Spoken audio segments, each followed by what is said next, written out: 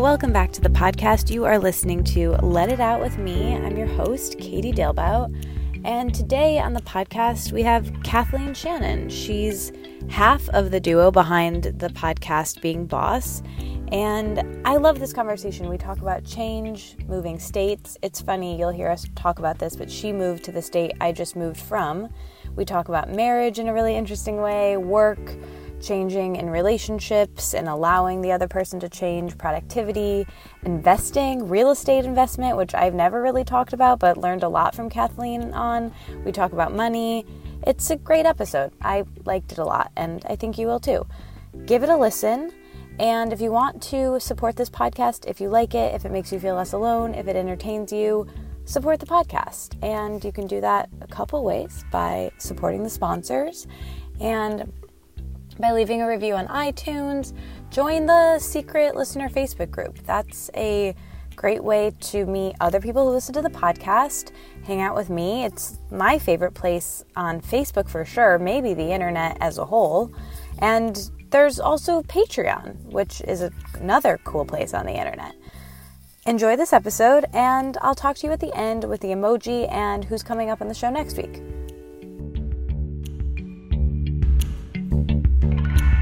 Today's episode is brought to you in part by FreshBooks.com. You know FreshBooks. You love FreshBooks. If you've been listening for a while, you know that I use FreshBooks. I love it. It's the easy-to-use online cloud accounting software. You can personalize the colors, and you can even add your logo.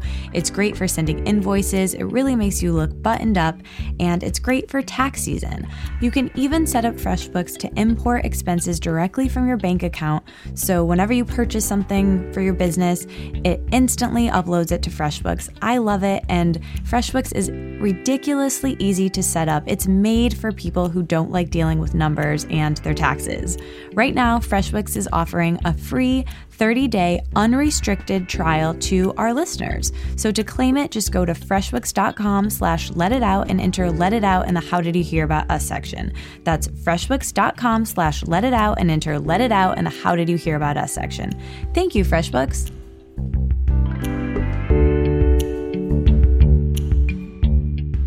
I have to tell you about one of my favorite brands, Care of Vitamins. You might already know and love them like I do, but if not, Care of is a monthly subscription vitamin service made from effective, quality ingredients personally tailored to your exact needs. Vitamins can fill the important gaps your body might be missing from its food or give you an extra boost where you need it. To figure out what supplements can help you feel your best, simply go to Care of's website and you take this super short, fun quiz. It asks you questions about your lifestyle, everything from how much you sleep to how much you poop, and from there, it recommends to you in minutes exactly what vitamins can help you feel your best. All the recommendations are based on clinical research and traditional medicine with input from doctors and nutritionists. I love the packaging and design of everything Care of makes. Your supplements will come to you in these beautiful, individually wrapped, personalized packets. I love them when I'm traveling and really just every day since I'm always on the go. And I think you will love them too. For 25% off your first month of personalized Care of vitamins, visit takecareof.com and enter the code Katie. Again, that's for 25% off your first month of personalized Care of vitamins. Visit takecareof.com and enter the code Katie. That's Katie, just in case you didn't know how to spell my name. It's so funny that we both kind of moved and switched places. So let's talk about that. How moving is such a huge thing, and it's something that changes everything, obviously, in a very obvious way, but then in like a more subtle way, I think it changes how we feel and how we relate to, these different places. Kind of changes our creativity and changes everything in some ways. So how was it for you? What were you most nervous about? What didn't you expect? What did you expect? Tell me everything. Oh, yeah. So, I mean, I'm still like in it, right? So I don't have a whole lot of hindsight perspective as far as what I've learned from the process because I do feel very much in the middle of it. But okay, so I moved from Oklahoma City to like a suburb of Detroit. So I'm right outside of Detroit. My husband got a job as a self-driving car engineer. And before, I mean, we had lived in Oklahoma City for almost a decade. Before that, I lived in Norman, Oklahoma. That's where I grew up, which was just 25 minutes south of Oklahoma City. And I feel like that's also like a very Oklahoma thing to say is like to measure distance in minutes versus miles. But even that felt like a big deal moving from this small college town that I had grown up in to Oklahoma City. Anyway, so moving across the country felt like a really big deal. And I lived across the street from my sister. I was really close with my neighbors. We were constantly just, going over to each other's houses and having a glass of wine or having a fire pit or, my son was like running around naked in their yard. I mean, it was just such a tight-knit community. My mom and dad live just a few miles from me in Oklahoma City. They would pick up my son every Friday night and he would spend the night at their house. And I mean, just my whole village was there. But I've been itching to move. I mean, since I was a teenager, I wanted to get out of Oklahoma, but just life happens and you go to school for super cheap in state and then you fall in love and you have your friends and you get an awesome job. And, it's just a domino effect that can kind of keep you in a place. And so I knew I wanted to move at the beginning of 2017.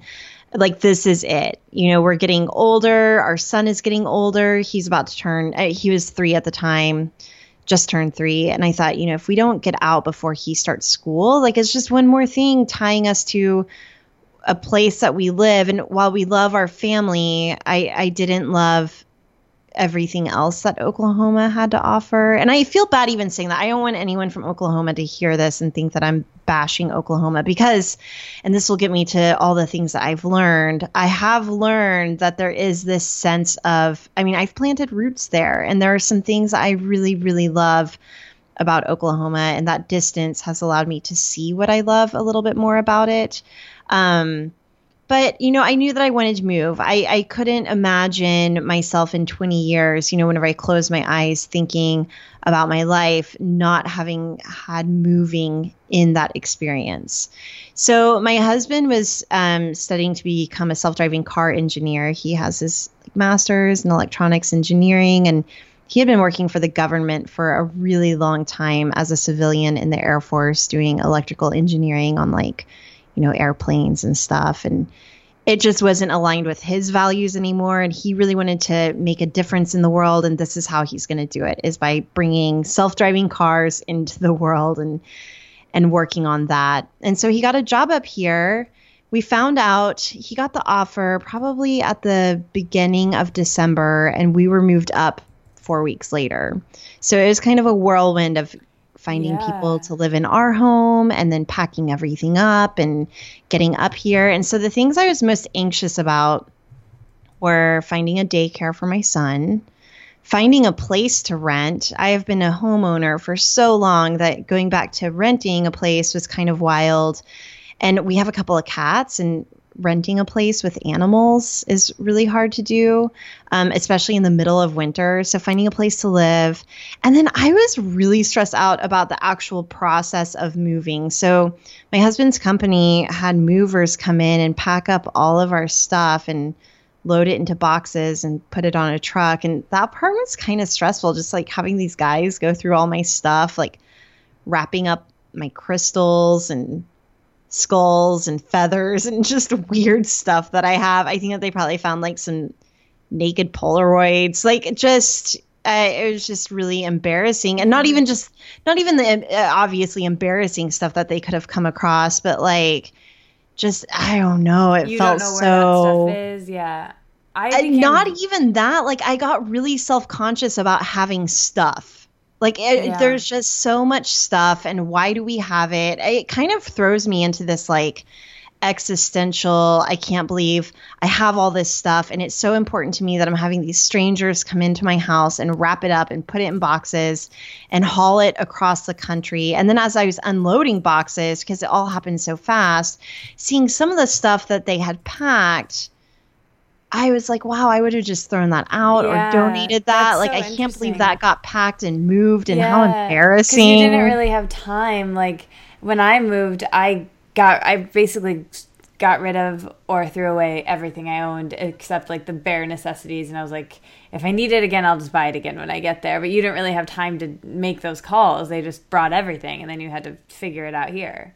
Yeah, exactly. But then as I was unpacking, I was really kind of grateful for my stuff. And I don't know if that's like the tourist part of me, but I unpacked very quickly. I made it a very strong priority to get my family settled and to get things feeling like us again, both in, the sounds that I was filling our home with, playing music, cooking, and making our home smell like us with incense and the kind of spices that I use in our cooking. And so the oils I was diffusing, like I really did make it a priority to make it feel like us. And I think that did help us adjust really fast to being in a new place. Oh, good. Yeah. It's such a jarring transition, especially, and I relate so much to what you were saying. Like, I grew up in a small college town in Michigan, and then I moved to, similar to where you are, in Detroit, which is like a couple hours away. And it was that at the time did feel like a move, and I'm a stepping stone person. And a lot of the people that I went to college with like moved to New York right away. And I, took like another 7 years or something.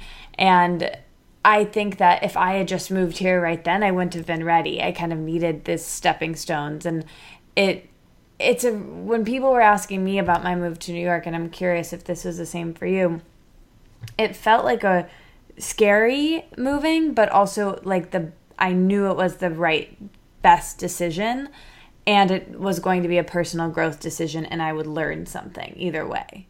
Do you relate to that?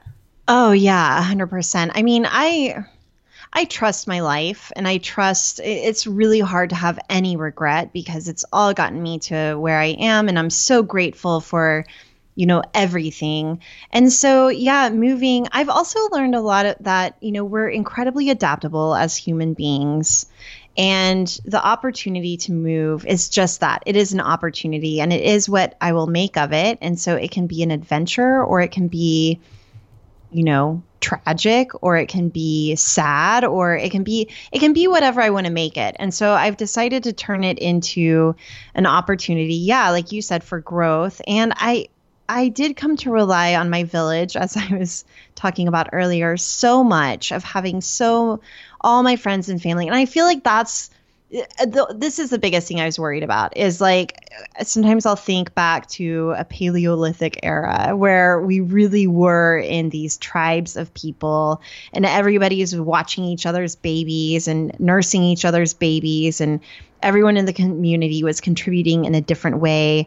And I feel like we've kind of moved away from that, just in the way that modern society is. And so I was a little bit worried, like, oh my gosh, just moving away from my family, who I adore. I mean, I own a business with my sister, but we also hang out on the weekends. My brother's a sideshow performer who's been on the road a lot, but that also means that he's been home a lot. Like, whenever his home base is no longer New York City or New Orleans, like his home base has been Oklahoma, to be closer to us whenever he's not touring.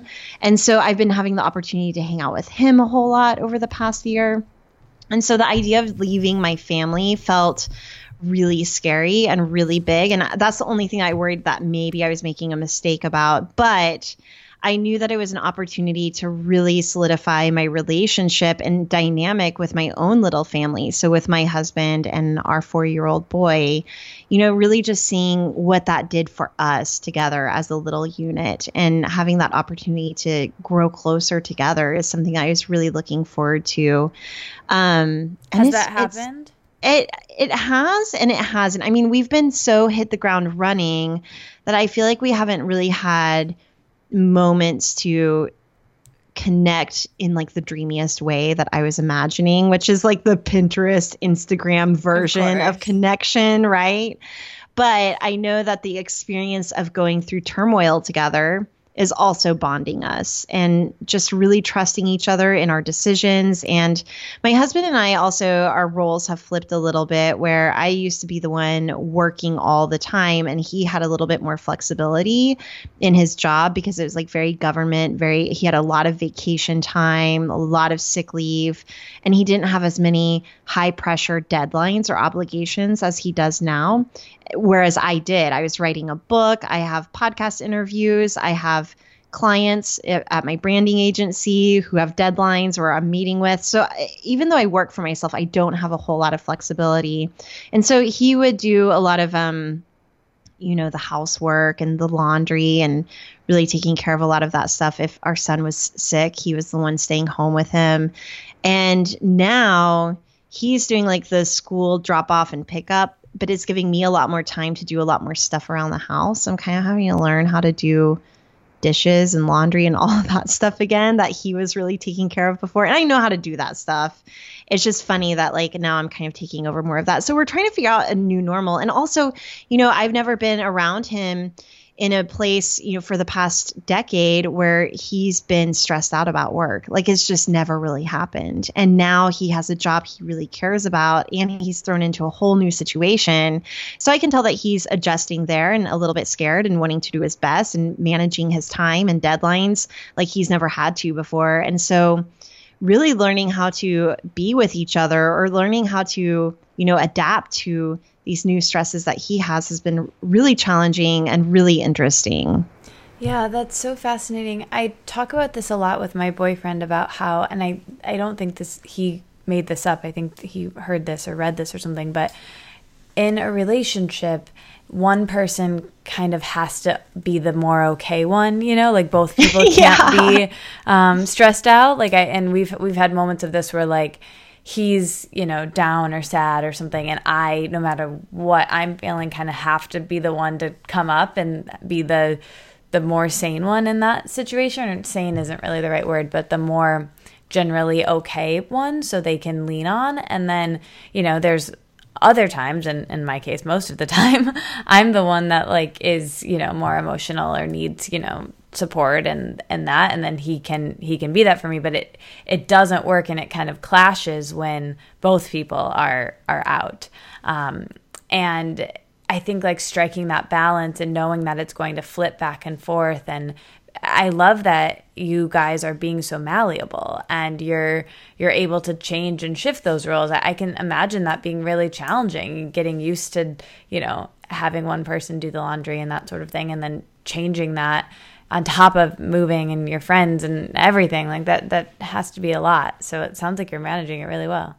It has been such a shift in perspective to be the okay one, because I will say for the past decade, I've definitely taken on the role of not being the more okay one. Like he's just more chill by nature. And I think that that's a dynamic a lot between guys and girls specifically. Yeah. And, so I knew going into like the whole moving process, I was just game. I was being so like proactive and as helpful as possible, and getting us into a place, getting my son into school, like doing all the things that I could do, just so that he could have the space to, energetically prepare and get ready and be stressed and freak out a little bit about this new adventure that he was about to go on with a new job. And so, being the okay one has been the best challenge possible for me. And so it is cool, moving has really given me the opportunity to go within. I don't see anybody who is familiar. I don't go to any places that are familiar. I hardly know where I am, like on a map at this point. And so I've really used the opportunity to go within and to be the okay one. I've really been leaning on a lot of my spiritual practices that I had put by the wayside, but I'm so grateful for, meditation being a big one, and really relying on some of the habits and routines that I had established before I left, but wasn't really bringing a lot of intention or meaning to. So, for example, a morning workout, like before it was just something that I did. And now I'm really seeing it as this self-care piece that keeps me rooted into a routine and rooted in my body. But you're saying about being the okay one, sometimes probably about, once a week or every other week at this point. It's happened a few times where I'm like, you know what? I'm done being the okay one. I'm going to have a moment. Yeah. And and I think that's a gift to him as well too, though, because like he's starting to get into his own head and he'll be like, okay, everything's going to be okay. And then he gets the opportunity to become the voice of reason and the stable one. But the whole thing, like, I'm also a little bit embarrassed that for the past 10 years, I've been stressed out about my career or about, kid stuff or sleep deprivation or whatever it might be.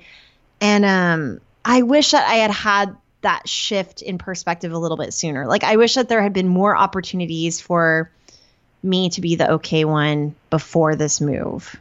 Well, now there is. Totally. Yeah. And so maybe that's like, the rhythms. Next 10 years.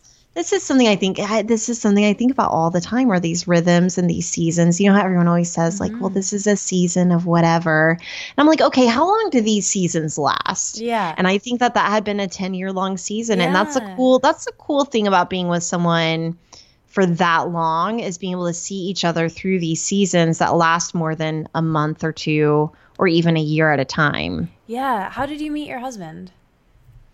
Oh, wow. So we just had the same group of friends, and it's kind of scandalous, actually. It's funny that you ask, but I had been married before, and we all had the same group of friends, and we were kind of all in this music scene. And my husband now is in a band, and he lived across the street from me. He had bought a house across the street from where I lived.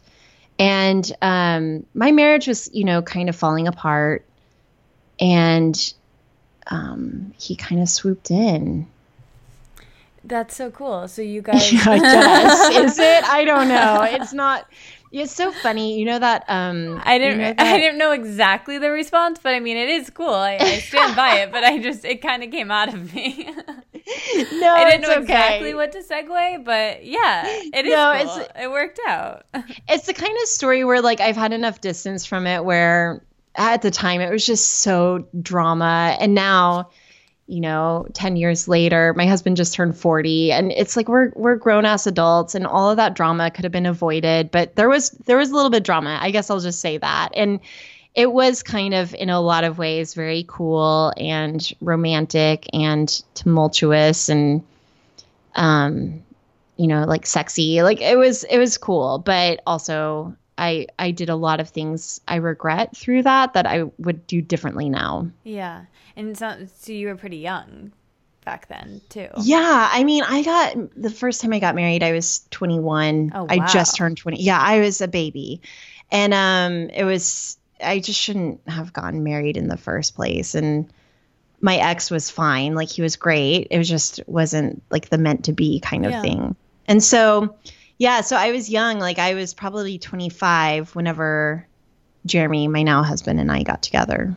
So you've been through a lot of transitions in your life. You've been married and divorced. You've had career transitions that you've talked about a lot, and I want to talk about more.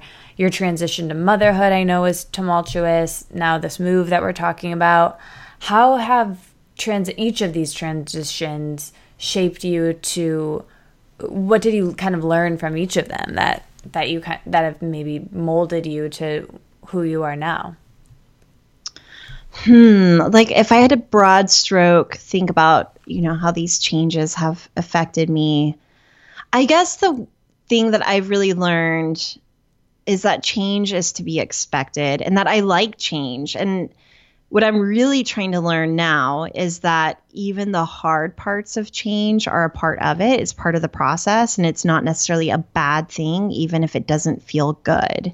And so, like, that's kind of the lesson that I feel like I'm maturing into. But yeah, I think that evolving and changing is really important to me. And I remember even whenever my husband and I got together, I said, listen, if we're going to do this thing and if we're going to be together forever, I have to trust that we're going to be okay changing alongside each other. And I feel like that's something that, even as a teenager, I was always so embarrassed to change if I had someone like a boyfriend who would be disappointed in that change, or a friend who might be disappointed. Like, whenever you're younger and people are like, you've changed. Yeah, it's like as if that's a bad thing. Yeah, it's judgment, I think. And it's like, well, yeah, I hope so. Yeah. I hope that I would change. And so that's, I made, that was kind of like whenever I think about my vows, I don't remember what we said, but I know that like kind of a behind the scenes agreement was that he would do the laundry and be okay with us always changing. But now you do the laundry. Now I do the laundry, but he took a big step forward in changing our lives, like really helping to make that change happen, like the change of location. I don't think that we could have done it without him really initiating it with his job. Yeah. So he stepped up there, and I'll step up with the laundry. Yeah. Well, going back to your career and the transitions there, so I know that you studied design in college, I think, or you studied some sort of art, and then eventually you worked at an ad agency with your sister, and I think she was your boss, and then you guys started Braid Creative together, which is your branding agency that you guys still have. And then eventually you partnered with Emily, who's your partner on Being Boss, which is a podcast and a now book, which is so exciting that you guys have together. And so you've had a lot of different partnerships in your life in addition to your husband and that partnership. So how have you navigated all of these different partnerships and transitions and growth within them with your, business and career partners? Yeah, that's such a good question. It really comes with open lines of communication, having each other's best interests in mind at all times, hard conversations, which comes with that open communication, being okay with talking about money and where it goes, and, really just getting aligned with your vision. The longer I'm in a partnership with both my sister and then Emily and even my husband, it really is about saying, okay, where do we want to go with this thing? Are we getting there together? How are we both, steering the bus or pedaling the wheels or doing whatever we have to do to get there? And just staying open the whole time. And so that's what I've learned. And I've learned that there's, really not a huge difference. I mean, obviously I'm not sleeping with my business partners like I am with my husband. Yeah. But other than that, like, relationships are relationships. And I think that there's this certain amount of intimacy there with your business partners that you have to have in order to make it work. It really is about blending the personal with the professional. I know that with my business partnerships, I always feel so much better whenever we can talk about our lives as well and really share what's going on there. Anytime I felt weird disconnects, it's because, my business partner was maybe trying to stay quiet about something that was affecting them personally that I could feel energetically and was seeping into like our professional conversations. And the flip side is true for myself as well. Like, I know that I've been stressed out about something personally, and whenever I just try and keep the wraps on it, I'll get more frustrated professionally. And so really just blending those things and just staying open and being committed to a shared vision has just been huge. Yeah. You talk about this in your work with Being Boss and Emily, and especially in your work with Braid Creative, your branding agency, and it's almost your tagline of blending who you are with what you do. So, and you're really essentially talking about that right now. So I'm sure there's layers to that, but how have you done that in your own life, and how do you continue to more and more? I think that one of the best ways you can blend who you are into the work that you do is really taking a look at your values and intentions in your personal life and really bringing those values to your work to help drive your decisions, to help set your boundaries, and to help you decide what it is that you're going to make. So for me, that piece of it, the values piece of it, has been huge. And so, even that tagline at Braid of blending who you are with the work that you do, that was a personal value of mine. And I didn't even understand really the full scope of what personal branding was whenever I started Braid, and that value of authenticity and even nonconformity at times would help lend itself into creating a different kind of branding agency where we put the people first before the business. It's like really looking at what the decision makers behind the business, if it's not a personal brand, like what do you all like and what are you about? And how can we bring more of that into the work that we're creating together so that you can really rally behind it? So, that's definitely a big way that I do that. And with Emily as well over at Being Boss, we are constantly having conversations about what is it that we like talking about right now and what is it that we like doing right now and how can we bring more of that into our conversations in Being Boss. And it's easier with a podcast because you're recording it as you go and it's almost like a verbal diary of sorts where we can kind of see what we were interested in at the time. And we're not interested in the same things or talking about the same things now as we were 3 years ago. And so as our interests change, bringing that into our work. And so more specifically with Being Boss, I would say like the more woo-woo side of things. So talking about tarot, that was something that we would have been so embarrassed to do 3 years ago, even though we were reading tarot and using it in our own, personal practices. Now we're openly talking about it on the podcast because if we didn't, we would be doing our audience a disservice by not saying like, hey, here's another tool that we use in business that actually gives us a lot of guidance and helps us along the way. And if it helps you as well, then here's how we do it. Yeah. I want to talk more about Being Boss because I've been following since the beginning and I am so inspired by you guys. I'm inspired that you and Emily both had your own and still do your own businesses, your main hustles, I guess, and then Being Boss was, and to a certain extent is, an additional hustle or a side hustle. And it's grown and expanded and changed so much, and it's been so inspiring to watch that and see it grow. And so I'd love if you could talk about the inception of Being Boss and what that was like and kind of what your expectations were for it back then and then where it is now and where you see it going. Sure. So Emily and I both have our own businesses. So I have Braid Creative, which is a branding agency. And Emily at the time, and she still has it, is a business called Indie Shopography. And she's put more of a pause on indie, which is why I say it that way. I'm still full force into Braid Creative. But we were having these business bestie conversations where we were hopping on Skype, just like you and I right now, and just really shooting the shit, like talking about everything from how to deal with tricky clients to how to manage our time. I didn't even have a kid whenever we were starting to have these business bestie conversations. So I was asking her a lot of questions. Her daughter was Fox's age now, whenever we first started chatting, asking her what it was like being a mom and being a boss and talking about trends, even in business. So Emily convinced me to start an e-course. And this was like right at the precipice of e-courses. And so she's always had her finger on the pulse. And I've always really appreciated her guidance. And on the flip side, I was sharing stuff with her about branding and I did her brand and we were always talking about creating content. And so really just talking shop. And one day she sent me an email saying like, hey, how cool would it be if we started a podcast and really just hit publish on the conversations that we're already having? She had an inkling, and we both had an inkling that a lot of people were having these conversations or really craving these conversations because a lot of us were working as solopreneurs, from our laptops on our couch with very limited, social lives outside of our keyboards. And so we knew that if we could hit publish on these conversations that we were having, that it might make some other creative entrepreneurs feel a little less alone in their own adventure, or, maybe give them some tips and tactics to try. And so it was really just lifting the veil and giving a peek behind the curtain of what our work and lives were like.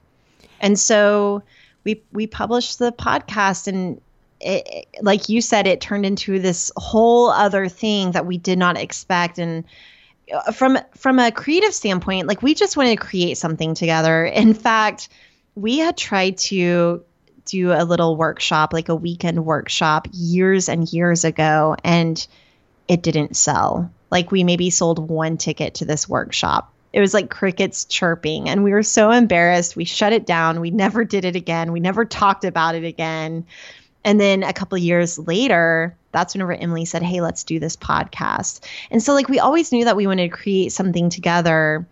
And we did the podcast. Again, we didn't know what to expect because our first collaboration had been a total failure, but it ended up resonating. And I think it was resonating because, again, people wanted to be a part of that conversation, and they wanted to hear conversations from other business owners, maybe especially to women in business who have families and are doing the work and living the life and seeing, you know, all the ups and downs. Like we're really in it with our listeners and with our audience. And I think that they appreciate that. Yes, they, speaking for one of them, definitely do. And like I said, I've been with you guys since the beginning, and it was so transformative for me. I've had so many watershed moments, especially at the beginning, like that first year listening to the podcast. I felt less alone because of the things that you guys were sharing, especially, you know, having this thing I was doing on the side. I didn't even know the term side hustle, I don't think, until I found Being Boss.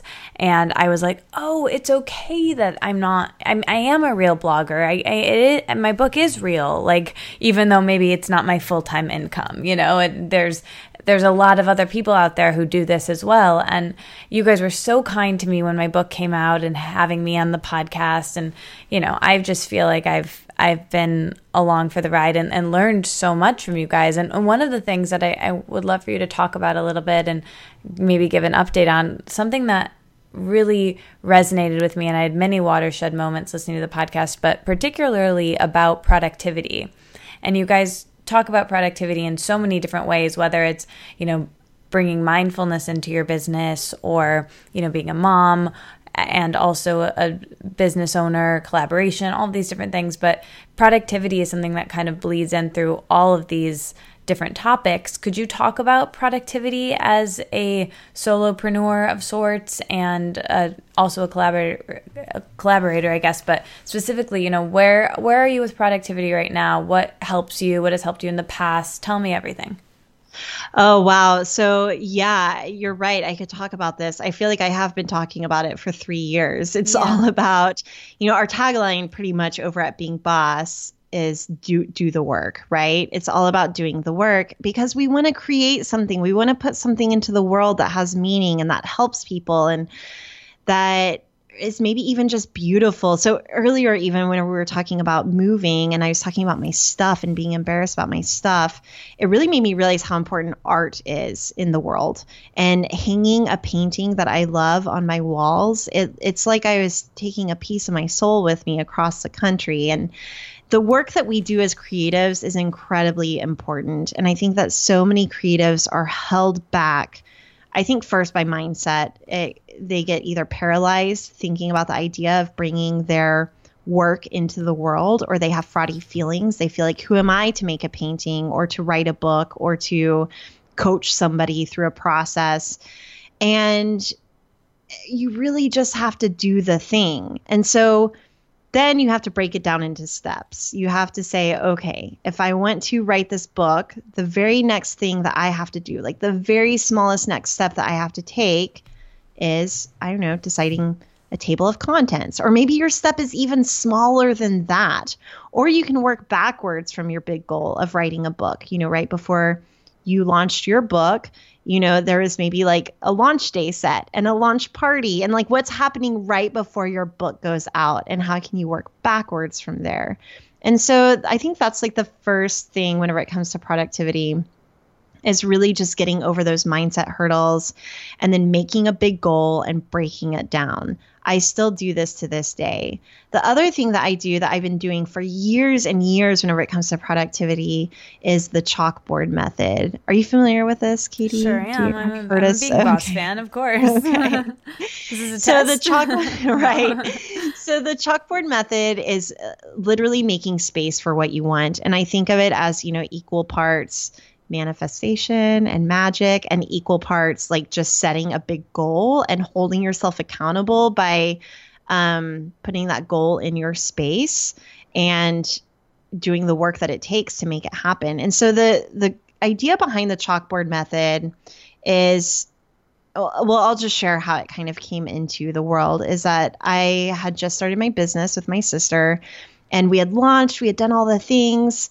The website went live, our blog post went live, we had our Instagram account, and then it almost felt like crickets chirping. Like after that first week of excitement, the dust had settled and we didn't have any clients. And I was freaking out a little bit. I was working with an executive coach at the time, Jay Pryor, who I adore. And he was like, okay, so now you need clients. You've got to make space for them. And I was like, there's space. Like, I'm just sitting here. There's plenty of space. And he goes, no, you need to make it visual. And so he recommended getting out a poster board, but I had this huge chalkboard wall in my office, and I drew 10 lines, 10 empty lines. And he, suggested making a mantra. So I made a mantra. I think it was like, I'm attracting dream clients with cash. And within a week, that chalkboard had been filled up. So I think that there was like this idea of making the space for the clients and then also doing the work it took to fill up those spaces. Like at that point, I had been committed. I had decided this is what I'm doing. This is what I want. And I need to send out some emails or make some calls or, really just like feet to the pavement, get going. And so I still use the chalkboard method to really distill what it is that I want, what it is that I want to make space for. And even just this past quarter, I'm almost embarrassed to admit this to you. I had made space for this certain project that I was launching, and it didn't work. And I have a lot of projects that don't work all the time or that don't meet my goals or expectations. And I trust this chalkboard method so much that I trust that I wasn't supposed to fill that space because I need that space for something else. And it wasn't truly what I wanted. So it's almost a tool to then help me reevaluate what I really want. And so this past quarter, I didn't meet this goal that I had made space for. And I was kind of relieved. And then I felt like the chalkboard knew, like, oh, it knew I didn't really truly want that.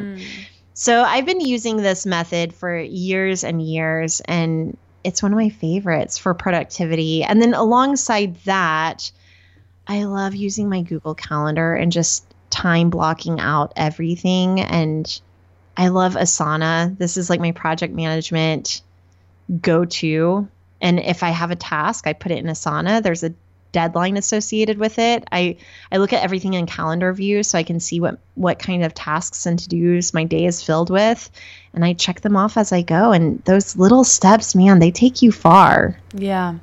There's one thing that you said, and I don't even know if you'll remember this, years ago, I think, in a Being Boss episode where you were talking about, and you mentioned this earlier, I know you really like working out, and you were talking about the relationship between work, like actual tasks in your to-do list, and working out, and how the mental shifts associated with that, or the mental discipline, I guess, is almost exactly the same.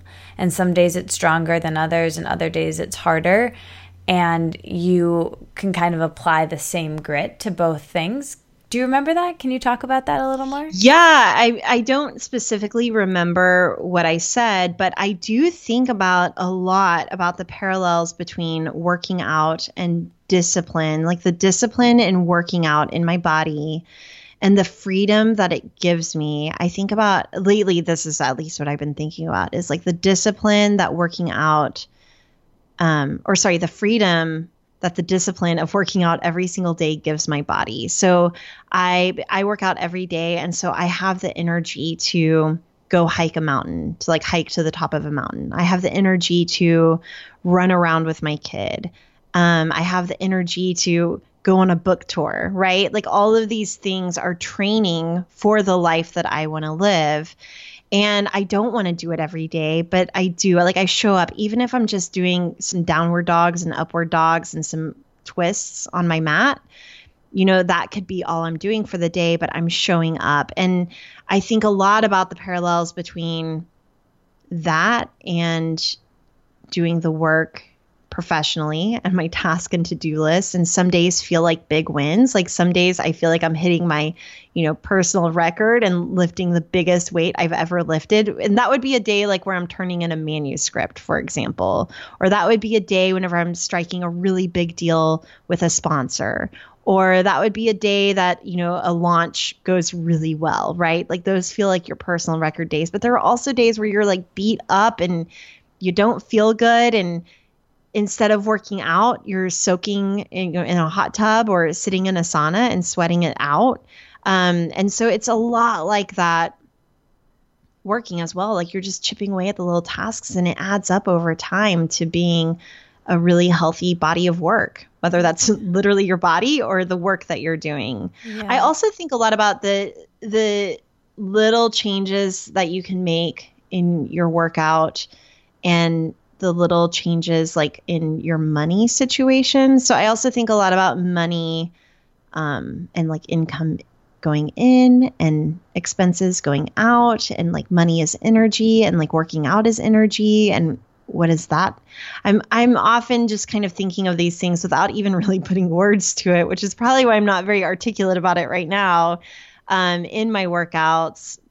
But I like making those connections, and it makes me feel, again, like I'm blending, who I am in the work that I do whenever I think about these things beyond just what they are at the surface level. Yeah, I think what resonated with me when you said it the last time was something like, and it's so funny how you can remember. I remember certain blocks I was on when I listened to something on a podcast, or like where I was when I was driving in Michigan where I heard something. And yeah. I think what you said that resonated with me. And I think of this from time to time when I'm like, I have like 5 more emails I want to get through and I just don't want to do it. It's kind of the same thing of like 5 more minutes in this, in this workout class or whatever. It's like, just do it, just get through it. It's like the yeah. slogan of just do the work. Like, you just kind of sprint and like get it done. And it feels so good after. It's like this cathartic feeling. So anyway.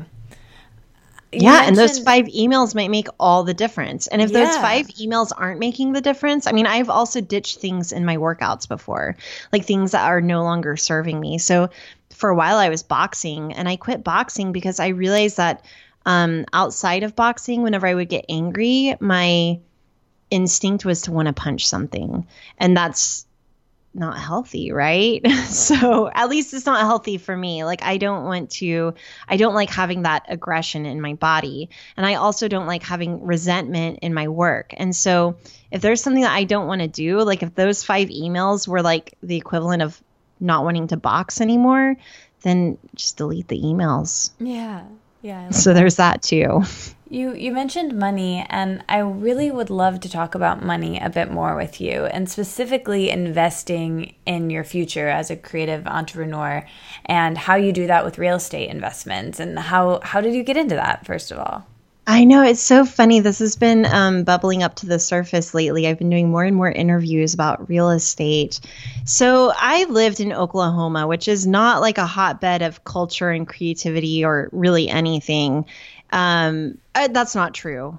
Sorry, I feel bad. Like anyone from Oklahoma listening is like, what? We have so much cool stuff. And we do. We have some really great food and some really great creative stuff happening because it's so cheap to live there. Like because it's so cheap to live there. And I think Detroit kind of has this a little bit too. Definitely. Like it's so cheap to live here that you can take risks on things for not a whole lot of money. And so for me, that was investing in real estate. I mean, I could buy a really nice house that would easily be $1 million in California or certain areas of California for about $85,000 in Oklahoma City. And so I had managed a property that my parents had bought when we were in college. And I remember my mom wanted to buy the 3 of us, me and my brother and sister, a house whenever my oldest sister started college. And she thought, if we could just buy them a house. And I remember the house was $35,000 that she wanted to buy on like a really cool street right on Campus Corner. It's probably worth $500,000 now. But she wanted to buy this house for $35,000. And my dad was freaked out about it. And he was like, no way, I don't want to do it. So they didn't. They passed on that house. My sister got through college. And then by the time my brother got to college, they were like, okay, let's do this. Like, this is ridiculous. Let's buy them a house. The mortgage would be so much cheaper than what their rent is. And we're in a position to do it. And it's not like my parents are super loaded. Like, we're very middle class. They just are really good at saving. And so they bought my brother a house. And again, this is like, I think the house is $58,000. And I'm giving you numbers because the real estate market is kind of ridiculous. And just to also make it very real how my situation was kind of unique. And it was just so cheap to live in Oklahoma. And so they bought him that house. And then him and I lived in it together for a while. And then I lived in it with my ex. And after we moved out and bought our own house, I managed that property. So I filled it with tenants. Anytime there was a problem, I was calling the plumber. I also owned my own house, so I knew what it was like to own a house and take care of a home. And then whenever me and my husband now, Jeremy, got together, I remember we were sitting in a bar in Tulsa. We were going to a show, and it was Feist was the show, actually. Cool. And we were sitting in this bar, and he's like very, engineer, nerdy. And he pulls out a spreadsheet like on his phone or something. Maybe not even on his phone. Maybe it was later that night on his computer. He pulls out the spreadsheet. But he started doing the math. And he was like, if we could just get to owning 7 homes, it would start to kind of like compound on itself. And then the income on the rent would start to be able to afford us homes like all on its own. We wouldn't have to really put our own money into it anymore. And so I was like, okay, let's do it.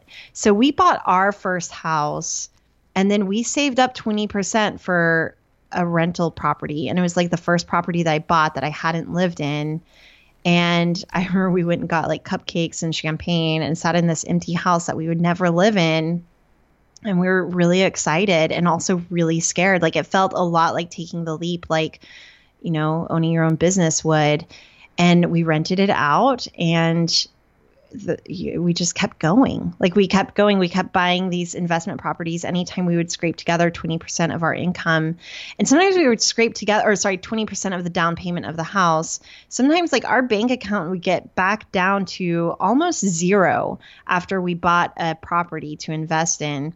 And so there were a lot of times where I was like, oh, can we just live our lives and not be investing in the future all the time? But now I'm so grateful that we did it, because there aren't a lot of options. I mean, there's more and more now than ever before for creative entrepreneurs to invest in their future. And, products like Gusto make it possible for you to have a 401k really easily through your own business. And you can even have your own business match the amount that you put into retirement, which I think is also really smart. Like, even if you're a one-person shop, I think that's a really good idea.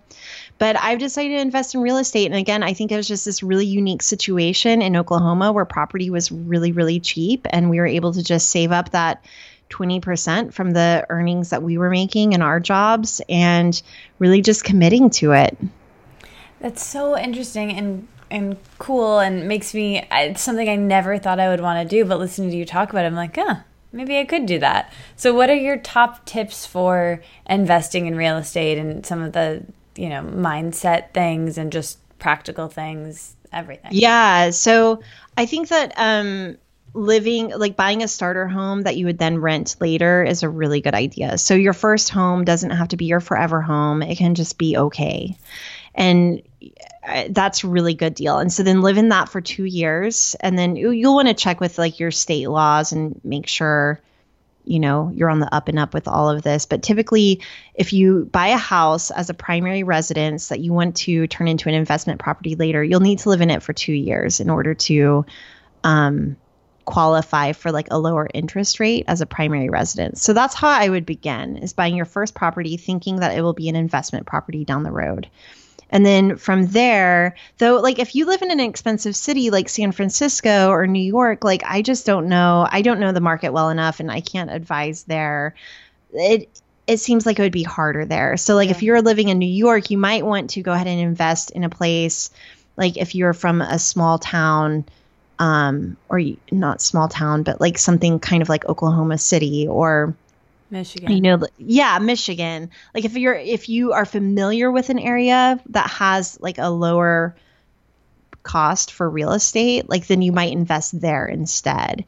I think it is important though to have people on the ground, like where you're at. So if you're living in New York and you're investing in Michigan, like either having your parents there who can check on your property or hiring your brother to go check it out and make sure that everything's on the up and up. I do have a problem with like property management companies. I think that a lot of them don't treat their customers very well.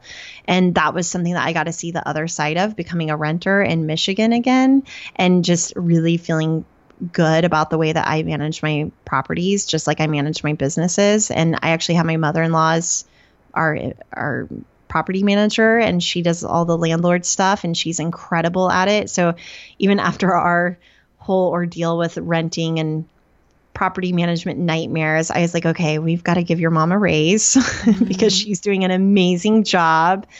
But so that's mostly it, is like live in your first house that would be in your investment property. Know the area that you're investing in. Always be willing to live in the house that you would buy. I think that that's really important just for integrity. At least that's the way I'm approaching it. But you can also invest in places like more in like I'm so not from this world that I don't even know what it's called, but I read the Tony Robbins Money book, and he talked about investing in like a retirement village, because a lot of people, like a lot of the baby boomers are now retiring and kind of like living in like assisted, it's not a nursing home. What is it called whenever it's like one assisted living? Yeah, these like assisted living villages that you can invest in. And so like you're pooling your money with a bunch of other people. But for me, I kind of like knowing my property. I like being able to see it. And I don't know, like one day, like if I always had this fantasy of backpacking around Europe and then coming back and not knowing where I was going to live, but maybe I had a property open and I could just kind of stay in one of my own properties for a month or two. And so like for me, it's really, that's important, is buying places I'd be willing to live in. And I think that's also what gets me good tenants. And so I think it's also like any other creative endeavor where you can be creative about how you invest in properties and how you go about doing it. There's not one set way. And I have read some of the real estate investing, advising books, because I was like, well, I'm in this, I might as well learn a little bit about it. And I don't necessarily agree with like a lot of what the professionals are saying. And I think that I've benefited from that, like from going at it with a fresh mind and a fresh perspective, not knowing a whole lot about it. Yeah, beginner's mind. Yeah. So fascinating. Yeah, this is so interesting. So I bought that huge money Tony Robbins book, and honestly got really overwhelmed by it. So you mentioned you read it. What are some of the main things that you got from it that were most impactful for you? I mean, Tony Robbins, bless him. I feel like that book could have been one page. Oh, okay, good. Summarize. I don't know why he wrote that book to be so big. I almost think of it as like initiation. Like, okay, if you're willing to read this, then you're serious or something. Yeah, I don't know. I was not. Okay, so the main thing whenever it comes to Tony Robbins' money book is that you need a fiduciary. I still don't even, it's one of those words that I read a lot, especially in his book, but I don't know how to say it. Mm-hmm. But it's someone who has your best money interest in mind. So they're not trying to sell you a product. They're not working on commission. Like they are paid to make sure that you are making the best investment decision based on your situation. So you want to find a financial advisor? It's like a financial advisor who's not being paid by any bank or any product to sell you something. So where do we find they're called fiduciaries. Okay. So that's the word that you want to look for, because there are people who call themselves financial advisors who are just looking to sell you. Okay. Sounds like my favorite salad with parsley, but I'll give that a Google after this. So you want to speak with a fiduciary. Okay. And I also got the impression, I see, and I lost all the technical words for it, but I know that like if you're investing in like a 401k where it's the standard, like these are the best generic investments you can make, like those are the ones that you want to invest in. Like you don't want to play the stock market like one by one unless you have enough money to do that, in which case like it's just a game. But if it's not a game for you, like just do the 401k, put your money in, leave it in there.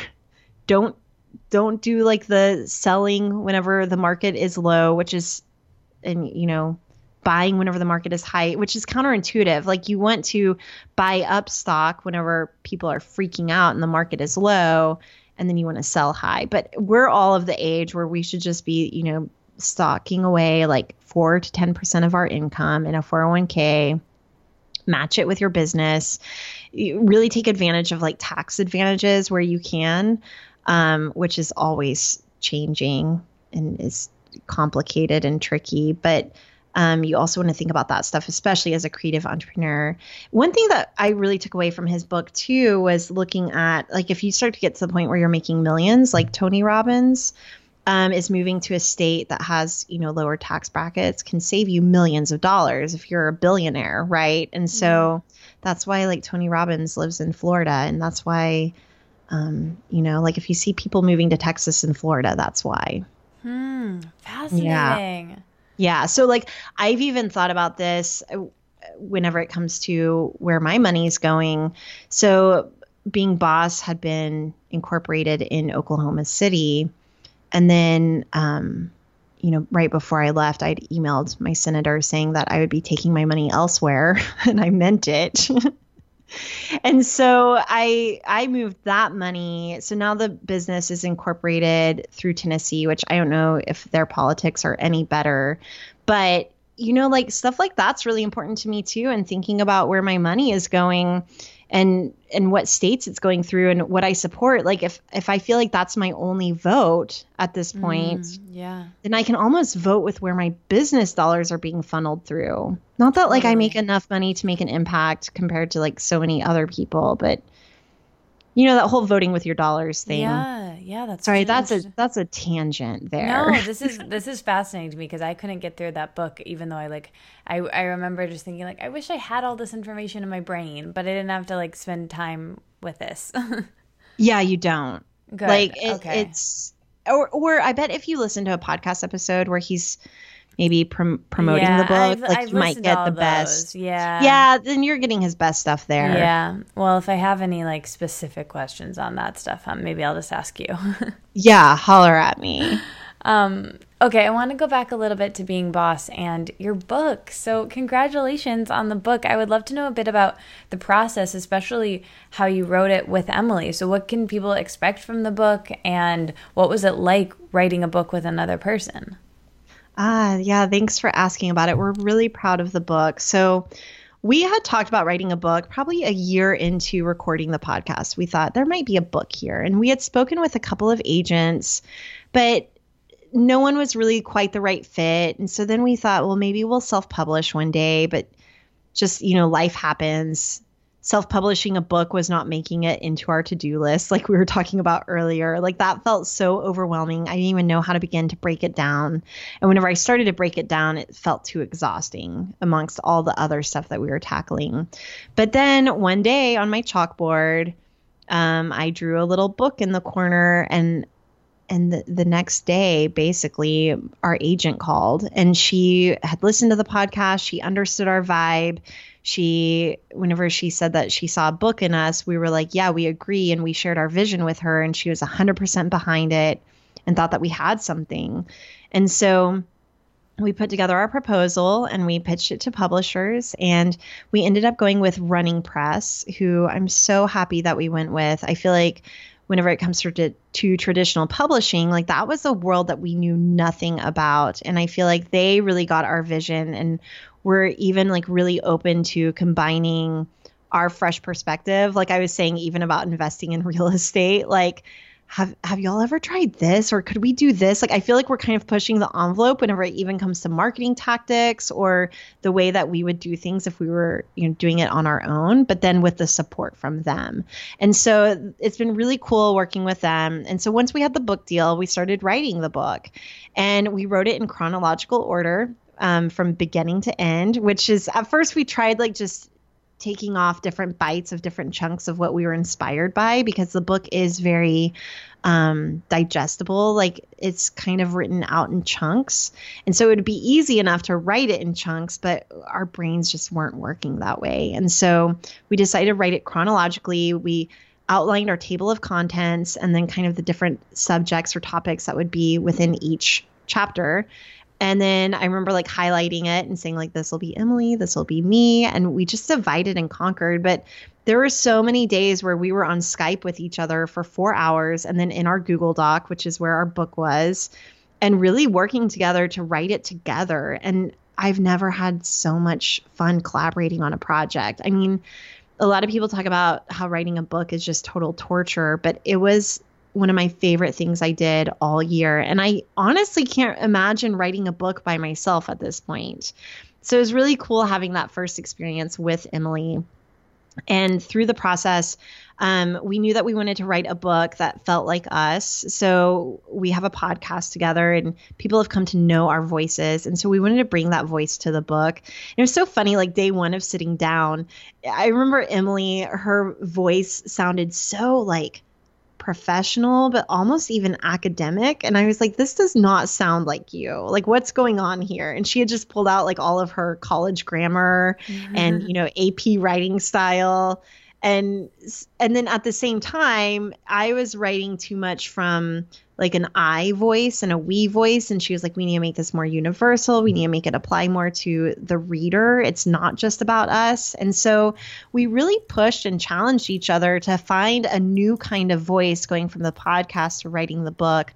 But our topics are very much similar and very much the same as what people have come to know us for in Being Boss. And so we're talking about mindset. We're talking about cultivating confidence, getting over fraudy feelings.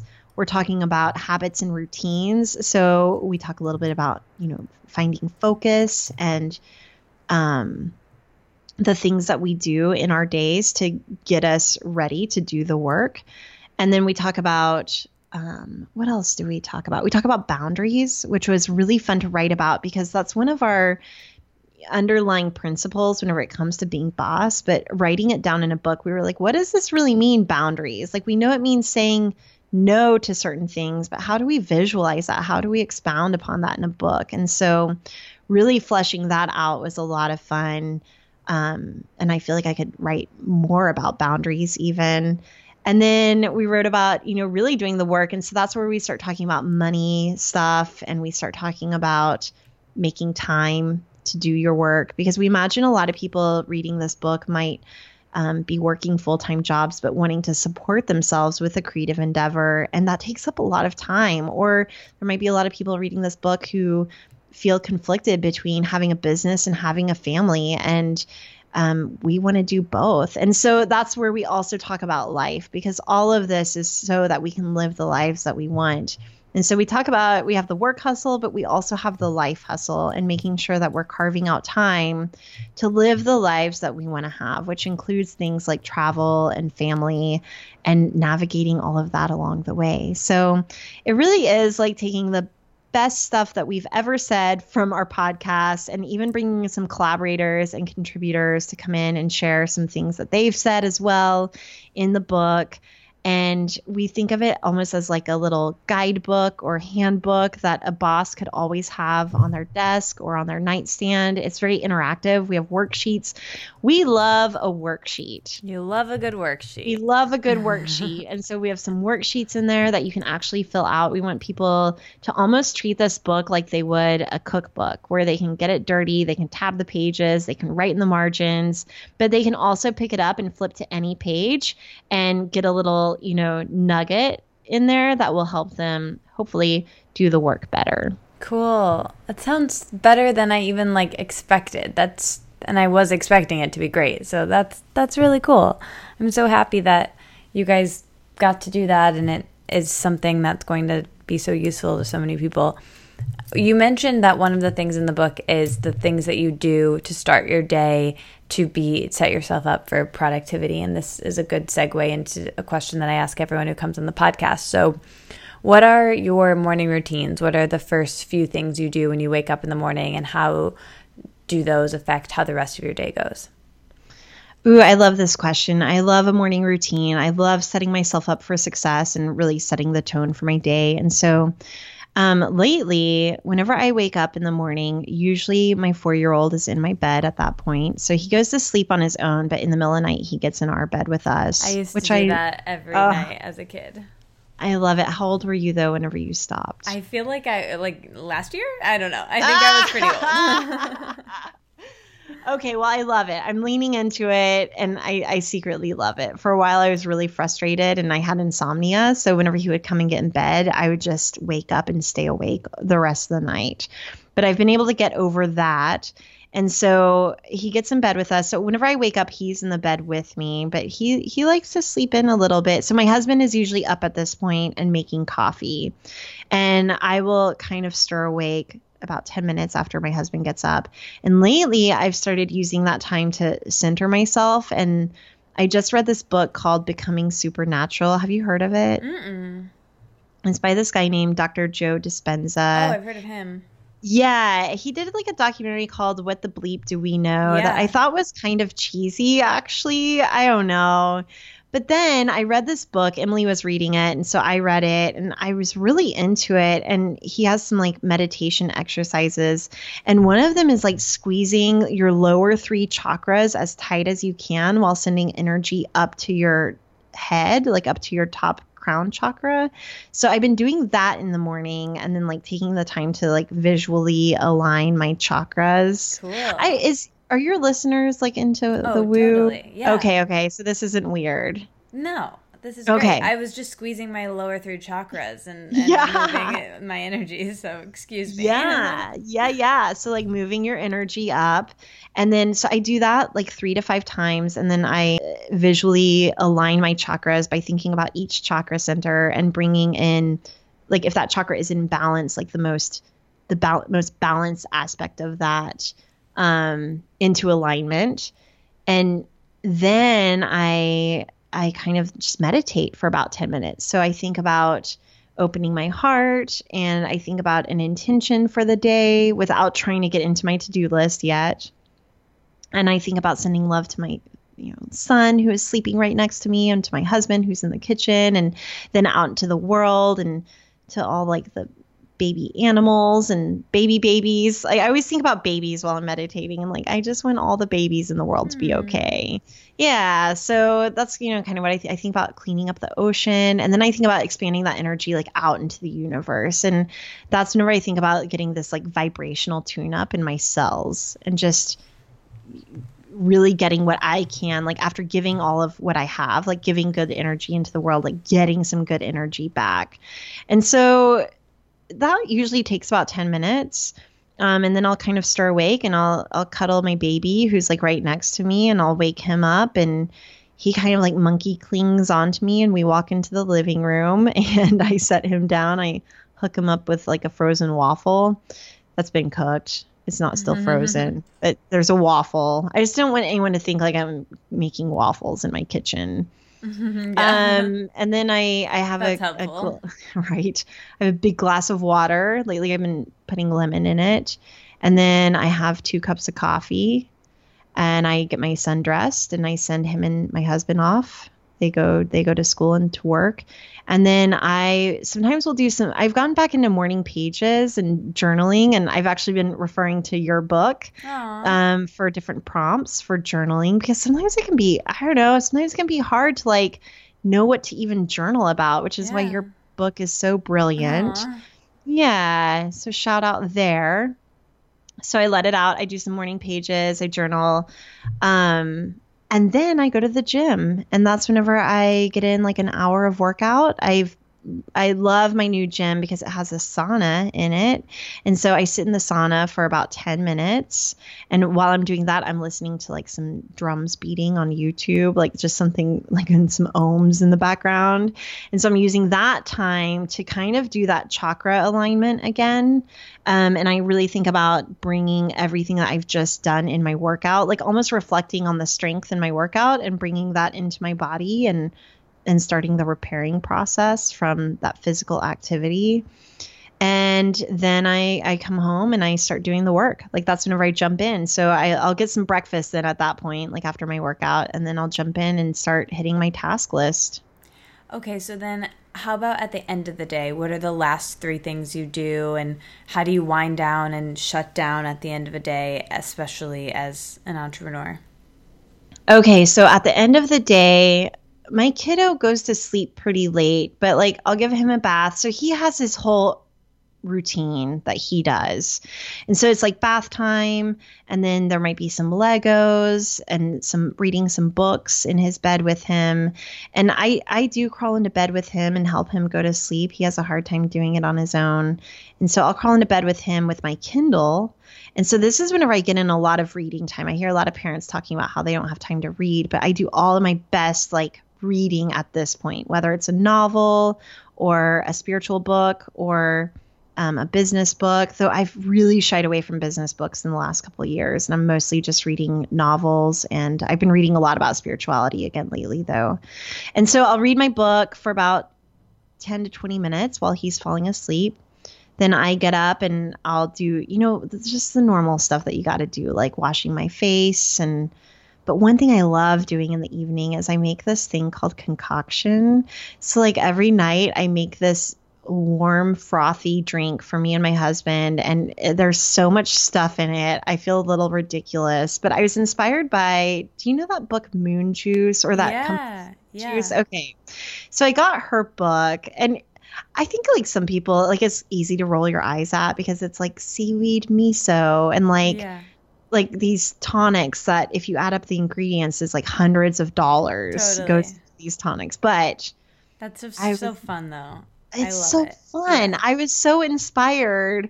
I don't know why I'm even embarrassed like saying that I was inspired by it. I guess because it does seem like very like you have to be so affluent to Well, I think it's like that stuff isn't necessary, and I think just having the awareness to be like you're not going to die by not having this fun tonic, but the things can be useful and they can be really fun, but it is kind of isolating, and it is something that's like almost a class issue of like not everyone can afford that, and that's okay. You definitely don't need it, but it can be fun, and I think that's okay too.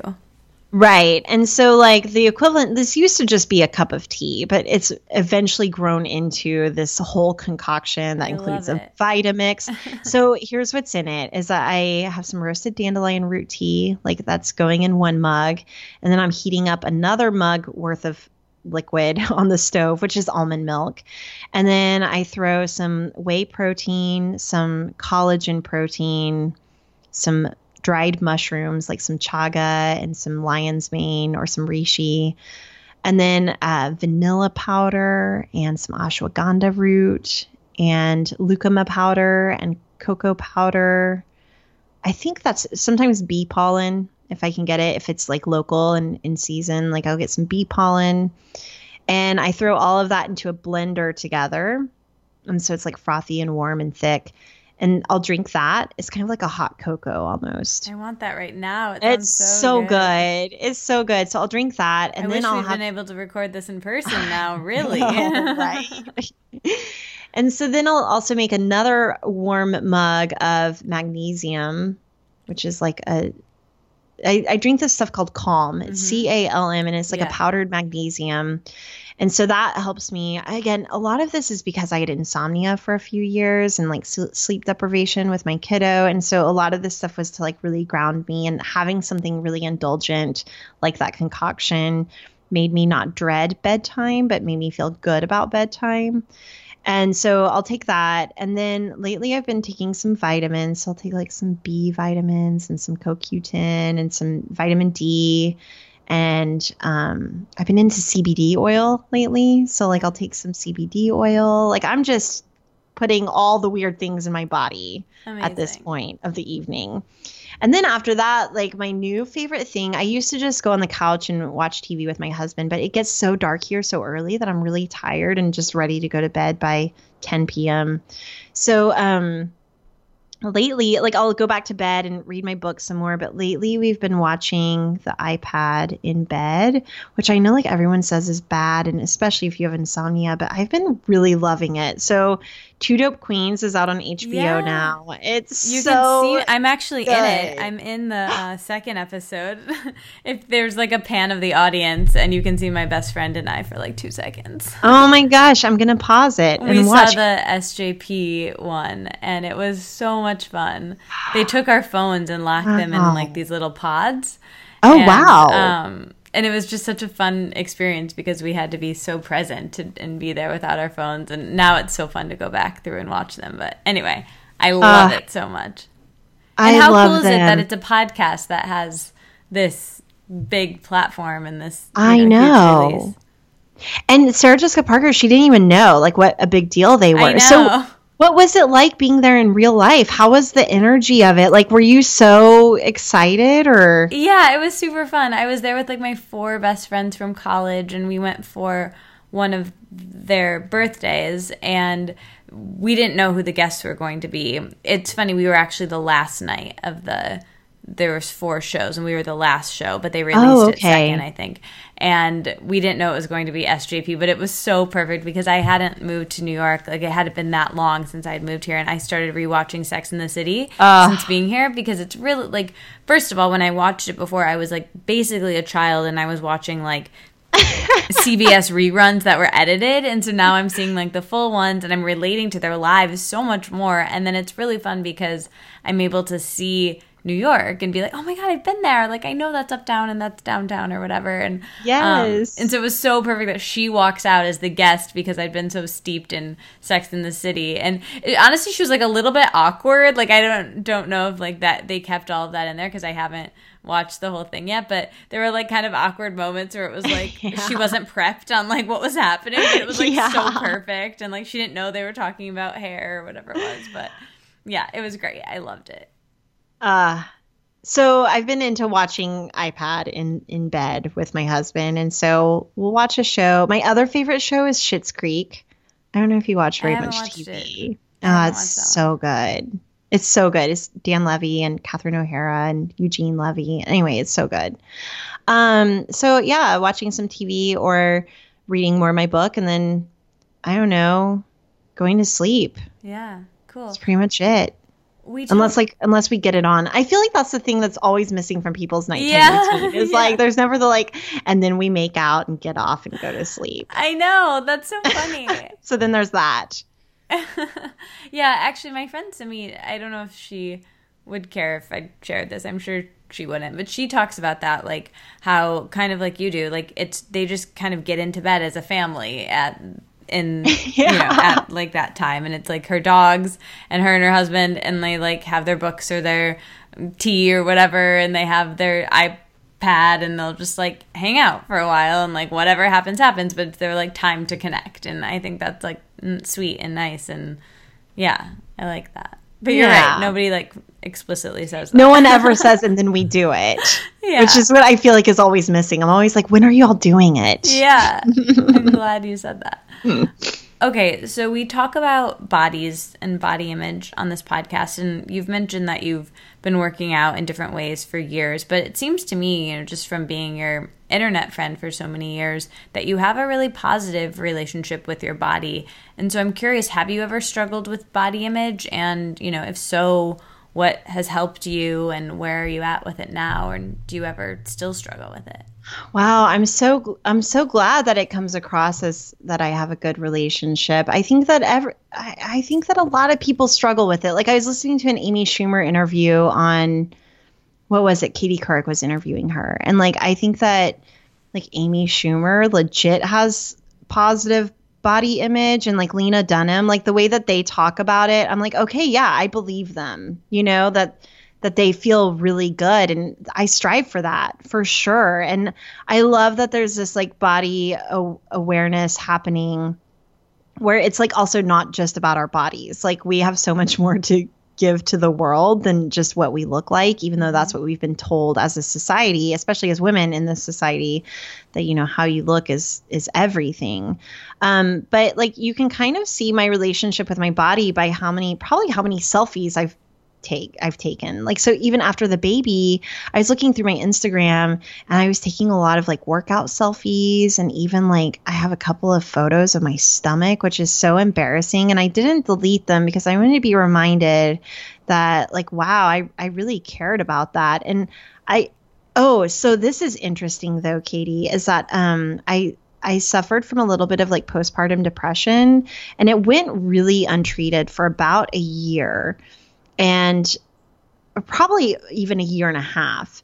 And I finally went on Zoloft because my batteries were just low. Like, I could not meditate my way out of this. I could not ground with my feet in the earth out of this. Like, it was just really hard. My batteries were so low that I could not dig myself out of this hole. And so with the advice and supervision of my midwife, I went on some antidepressants.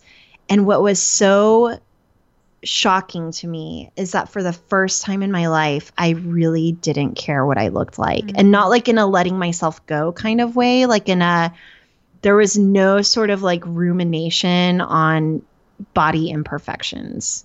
And it kind of made me realize like, oh, wow, I had been giving way too much energy to, perceived flaws. Like, I put that in air quotes.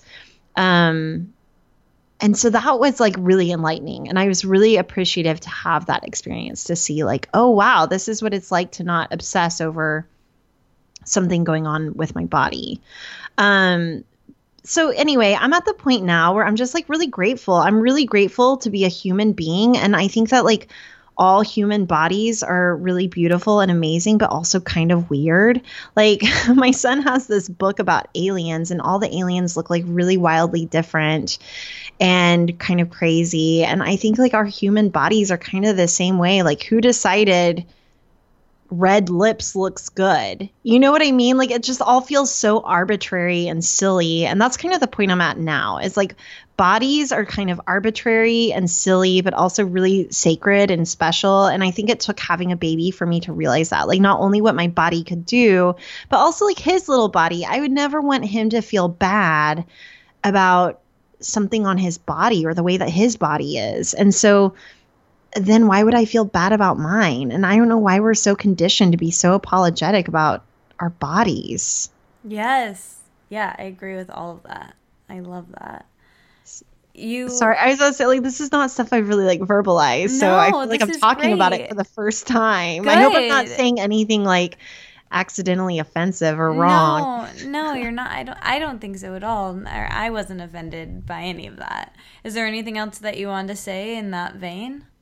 I didn't mean to cut you off. Oh, so no, you didn't. I'm also just, okay, so I'm at this point now where I'm really respectful and appreciative to have a human body. And I'm also interested in like what I can do with my body. And so that is why I work out. Like, I never work out. I want to make it clear that I never work out as a way to punish my body, but instead it's like as a way to celebrate my body and to get grounded in my body and to see what I can do in this body. So that's where like all the working out comes in. There have been times where I've used it as like punishment, or I've used it as a way to get to an aesthetic that I wanted. But at this point, it's really about just seeing what I can do. Like, what's the heaviest weight I can lift today? Or how can I stretch my leg just a little further? I'm kind of like in this competition with myself and just doing my best every single day. Yeah, I love that. I'm glad you made that distinction too. You mentioned that you're reading a lot of spirituality books. So where are you with spirituality, God, what you think happens when we die? Where have you been with that? What are you teaching your son with that? Maybe just chat about that for a little bit. Ooh, good question. So I had decided growing up in Oklahoma around the time, I always say I was 8, but I think it was somewhere between 8 and 12. I had decided that if Jesus was what a lot of like the Bible Belt was telling me Jesus was, I wanted nothing to do with it. And so I feel bad because like at a very young age, I threw baby Jesus out with the bathwater. Like, I just wanted nothing to do with it. And so then I thought, with my really limited 8-year-old to 12-year-old brain, well, I guess this means I'm an atheist. Like, I guess this means I don't believe in anything if this is my only option. And I feel like that was just such a disservice, but it was also part of my journey, right? And so for many, many years, I thought that I didn't believe in anything. Yet I was thinking about things. I remember in college, I had this thought, like, what if all of our thoughts, our consciousness is kind of creating this cloud above us, and that's what's making God? Like, it's really not this thing that's external, that's coming down on us, but it's really something from internal that we're creating, but in a very real way. Like, we're not just making it up, we're making it what it is. And then I was like, oh my gosh, that's such a blasphemous thought. So I would even have like these, deep-seated, like almost shame for thinking of something outside of a typical Christian, Sunday school, right? Mm-hmm. And I started getting really inquisitive though, and I started thinking about, the deeper meaning, and I can't help it. Like, that's just who I am. And I've always had those thoughts for a long time. Whenever I consider myself an atheist, I did believe in morality, but I thought that came from, just being human. Like, we can be good humans in the world without believing in something bigger than us to hold ourselves to a really high standard. And I remember getting in fights with my friends about that. Like, my friends who were super Christian, they were like, nope, it's Jesus or nothing. And I was like, or like even having conversations with them, like, I really respect Christianity and I respect what Christ was saying, but everything else around it feels like really sexist and outdated and problematic. And I still can't articulate. I still can't argue with probably the smartest Christian out there. Like, it would be hard to argue and say you're wrong. And also, I don't think that they're wrong. Like, I'm at this point now where I don't think that anybody is wrong. Like, what you believe is what you believe, and that's fine and that's good. And even my husband and I are on a very different spectrum. So now at this point, I definitely believe in something bigger than myself, and I believe in this probably a very neutral universe, God situation that isn't really necessarily interfering in our lives. Though lately I've been playing with the idea of what if this idea of the universe, the universe does have your back. I always think about that Amy Schumer skit too, whenever she talks about the universe, and it cracks me up. So there is this sense of humor too that comes with it a little bit. And I think that that's part of it too. Right. And anyway, so I think that spirituality is this thing that's very personal and fluid, and everyone's truth is their truth, no matter what it is. And that we can all find if we're all just working out of a place of love, that's all we can ask for, right? And just understanding that we're all connected. That's where I'm at right now with spirituality big time, is just that we're all connected, and we have the power and capacity to affect each other in really positive ways and in really negative ways. And so let's just be forces for good. It's probably just Star Wars, there's the Force. Yeah. And let's just be good people about it. You articulated that so well, and I agree so much, especially what you said about it being personal and fluid. And I think that it can be so dichotomist. That's what religion is. And that's why I think so many of us, like you and I, are turned off by one of the reasons that we're turned off by religion, and that you can be different from the people around you and still love and respect them. And you were saying, and I'd love if you could talk about that more, that, you and your husband even have different beliefs, because it's like that with my boyfriend and I. We talk about it in a very different way. He's not into the woo-woo stuff that I am, but when we really, really get into the nuts and bolts of things, we believe the same general things about being a good person, and that we all must be connected in some way. And he calls it humanity, and I might call it, the universe or something magical. Right. It's also okay, and it's not a big deal. So how do you guys handle that in your relationship, and then, having a son?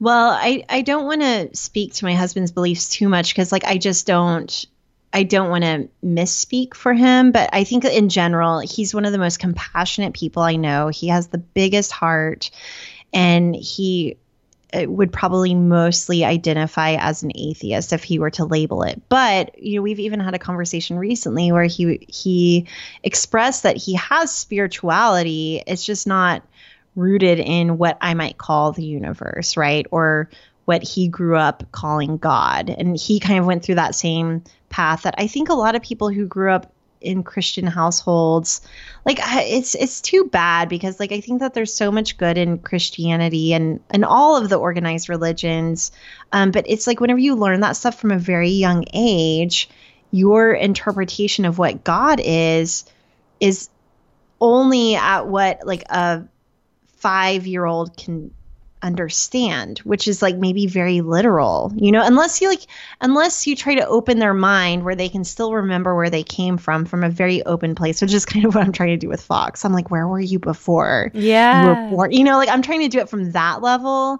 and not really like project this image of this like capital G, like man in the sky God, which is what probably our interpretation was from just even reading like children's Bible books, right? Like for me, I just got so literal with it that whenever I rejected the idea of a literal God, I rejected all of it. And I didn't really allow it to evolve into this deeper, layered, really complex thing that it is. Anyway, so all of this to say, he's much more like what you might think of as an electrical engineer would be around the idea of God and all of that. And so like here I am with like tarot cards out and crystals, and even on Valentine's Day, Fox and Jeremy came home and I had an entire like little ritual set up where we were putting apple seeds in a jar of honey and writing each other's names, on a piece of paper and then burning it and putting it in the jar with honey. And I wanted to give Fox this experience of like ritual around even just love, like even just around the idea of love. Like I want his idea of spirituality to feel like love and alignment, right? And so that's what I'm really trying to instill in him. And I do think that rituals help us remember things. And so now that he's 4 years old and at that age where he can really start to remember things, but even also for myself, like I want to remember these things too, and really thinking about tradition. And I think that's a good thing about religion, is that it really like roots you in these traditions that give your life these touch points, or like even anchors that you can almost rely on, just like a morning routine or concoction or, whatever it is that you're doing. I think religion can do that as well. And so I'm just trying to find like those good parts of it that I like the ritual and routine, and bring them into my spirituality. And that's been like something I've been really intentional about over the past couple of years, and especially since having my son. And also at night, whenever I lay in bed with him, like I've taught him all of his chakras. And so he knows where all of the chakras are and what colors they are. And I'll kind of like walk him through a little meditation. And so, and like my husband is never like, don't do that. Like he's cool with it too. And he wants to meditate more as well. And I once dragged him along to the School of Metaphysics with me for about a year. We went to that. And so he's down to like hang and talk about that stuff, but it's just not a priority for him like it is for me, I guess. Yeah. And we've also talked about whenever it comes to what we're teaching our son, like if Fox wants to go there with the woo-woo, like he's got mom. If he wants to go there with like the logic and building some Legos, like he's got dad. That's great. So we're both bringing, what we've got to the equation. Yeah. And he'll, maybe he'll end up a little bit of both. Totally. And I will say like where I draw the line is like with school, it's really hard. A lot of daycares whenever kids are little are at churches. And so it's not that I don't want him learning about Christianity, but, for example, even coming here, there was a church around the corner from us that has a school. And I mean, there was a lot. I mean, it was really heavy handed.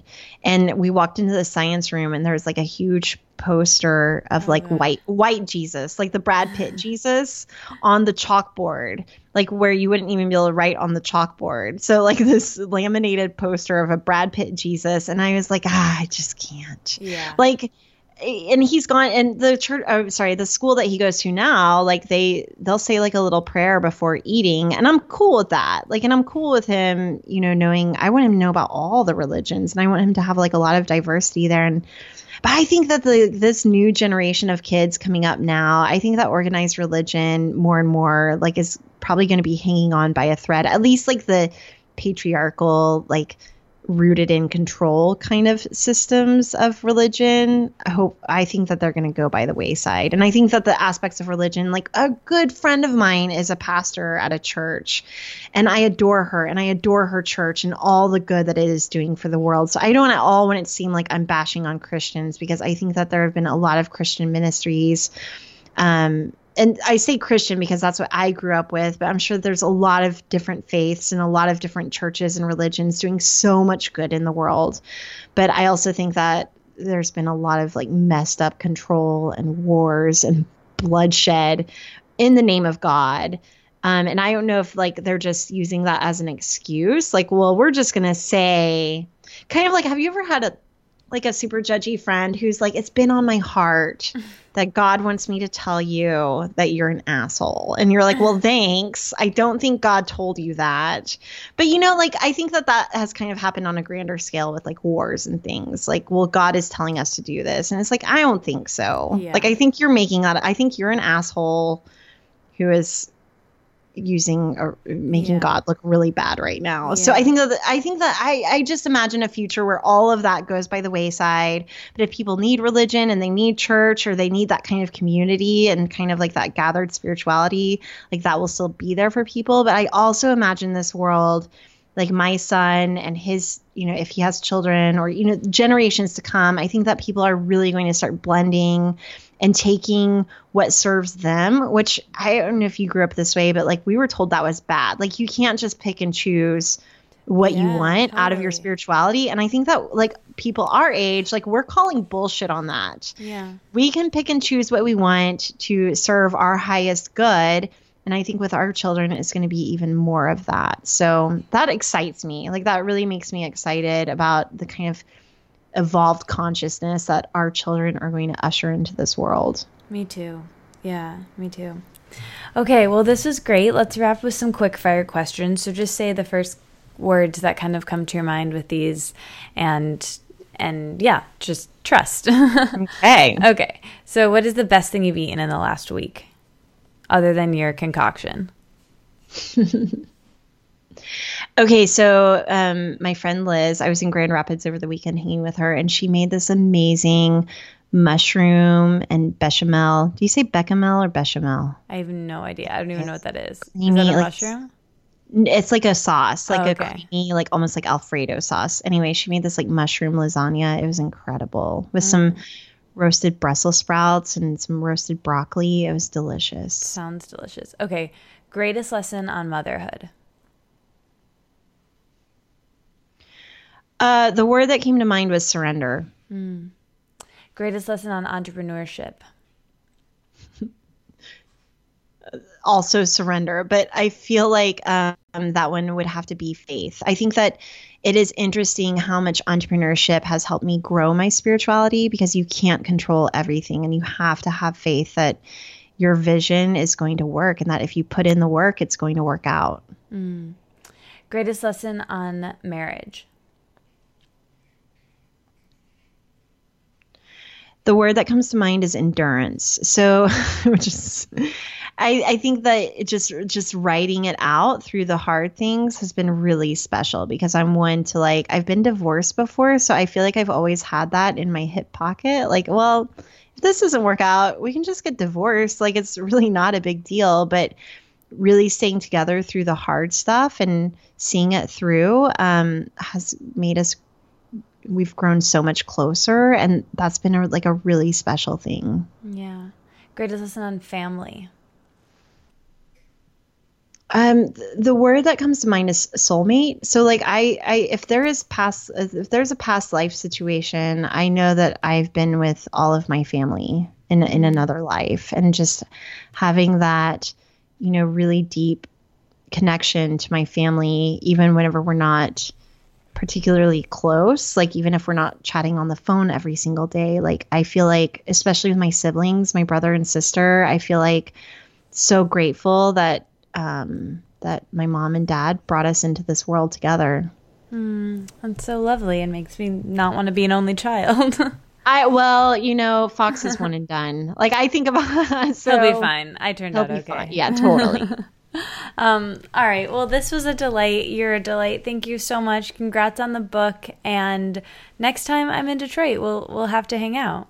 I would love that. Thank you so much for having me on the show. I'm such a fan of your podcast. I love that you just deep dive with your guests and talk about whatever. And thanks for having me. Yeah. Well, the name of the podcast is Let It Out. So when I offer that to you to let it out, did I wring you dry? Is there anything else that you want to share? That's always the final question.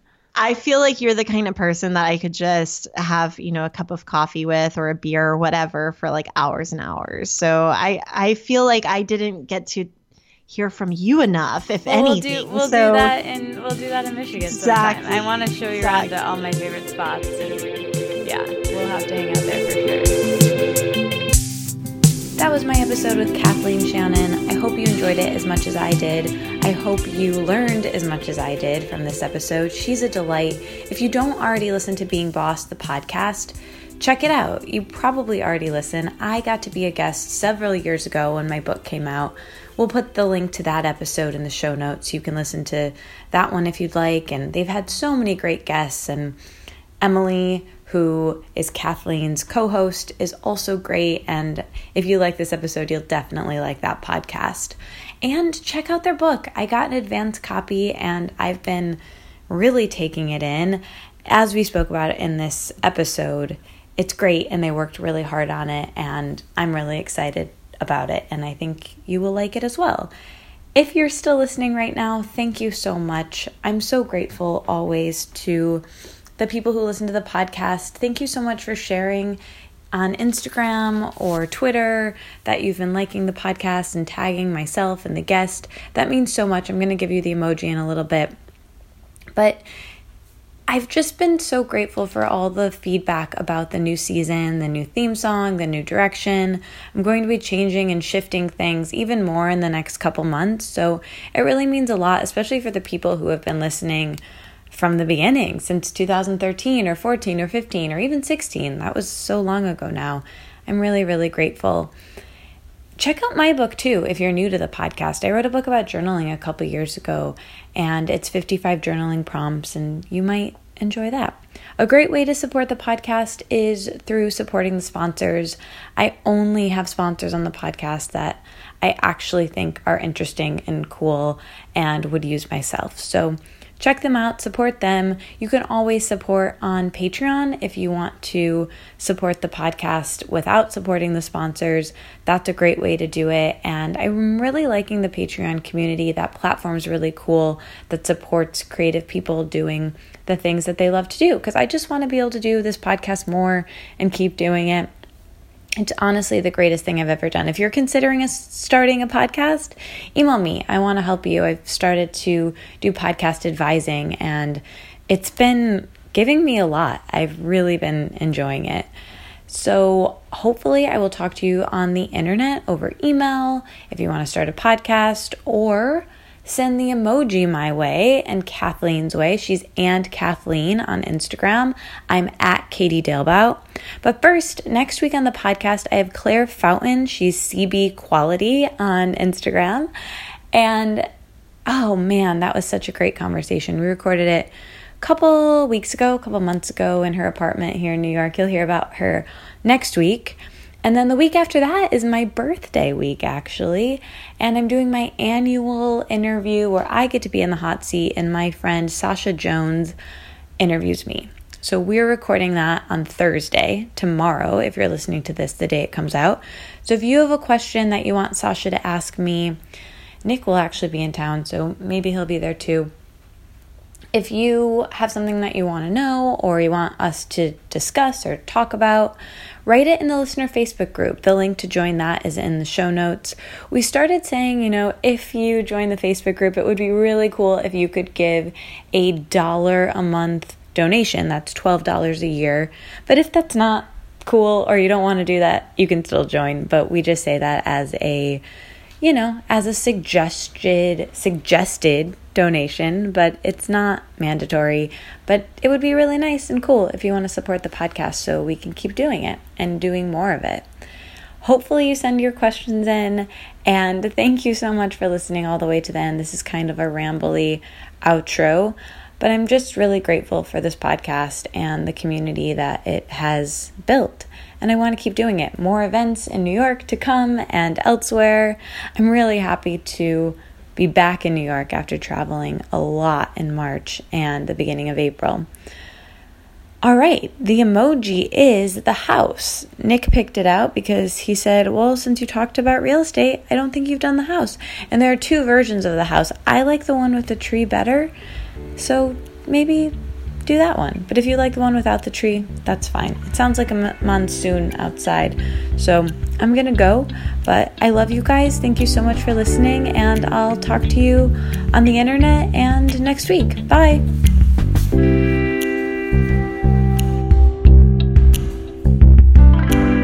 Today's episode is brought to you in part by FreshBooks.com. You know FreshBooks. You love FreshBooks. If you've been listening for a while, you know that I use FreshBooks. I love it. It's the easy-to-use online cloud accounting software. You can personalize the colors, and you can even add your logo.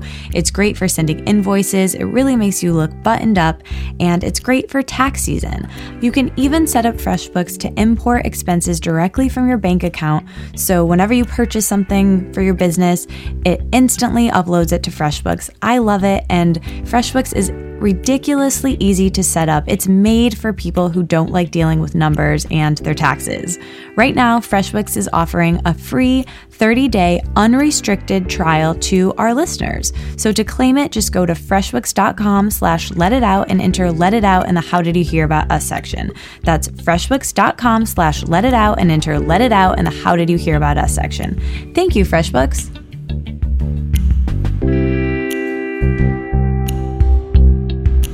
I have to tell you about one of my favorite brands, Care of Vitamins. You might already know and love them like I do, but if not, Care of is a monthly subscription vitamin service made from effective, quality ingredients personally tailored to your exact needs. Vitamins can fill the important gaps your body might be missing from its food or give you an extra boost where you need it.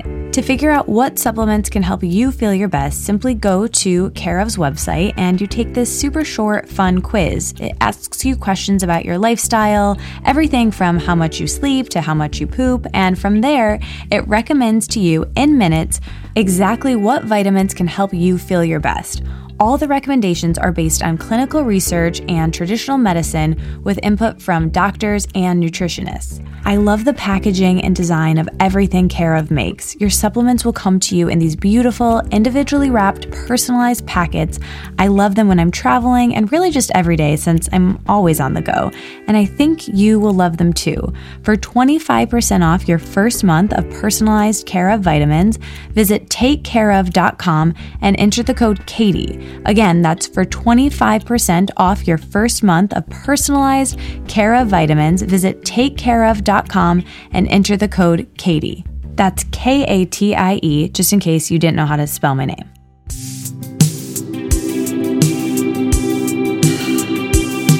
The music you're hearing behind me now and all other original music in this episode is composed by Carolyn Pennypacker Riggs. The album art is by artist Zoe Harmon, and this podcast is produced and edited by Amanda Sharf and hosted by me, Katie Dalebout. Check out our website for show notes to everything mentioned.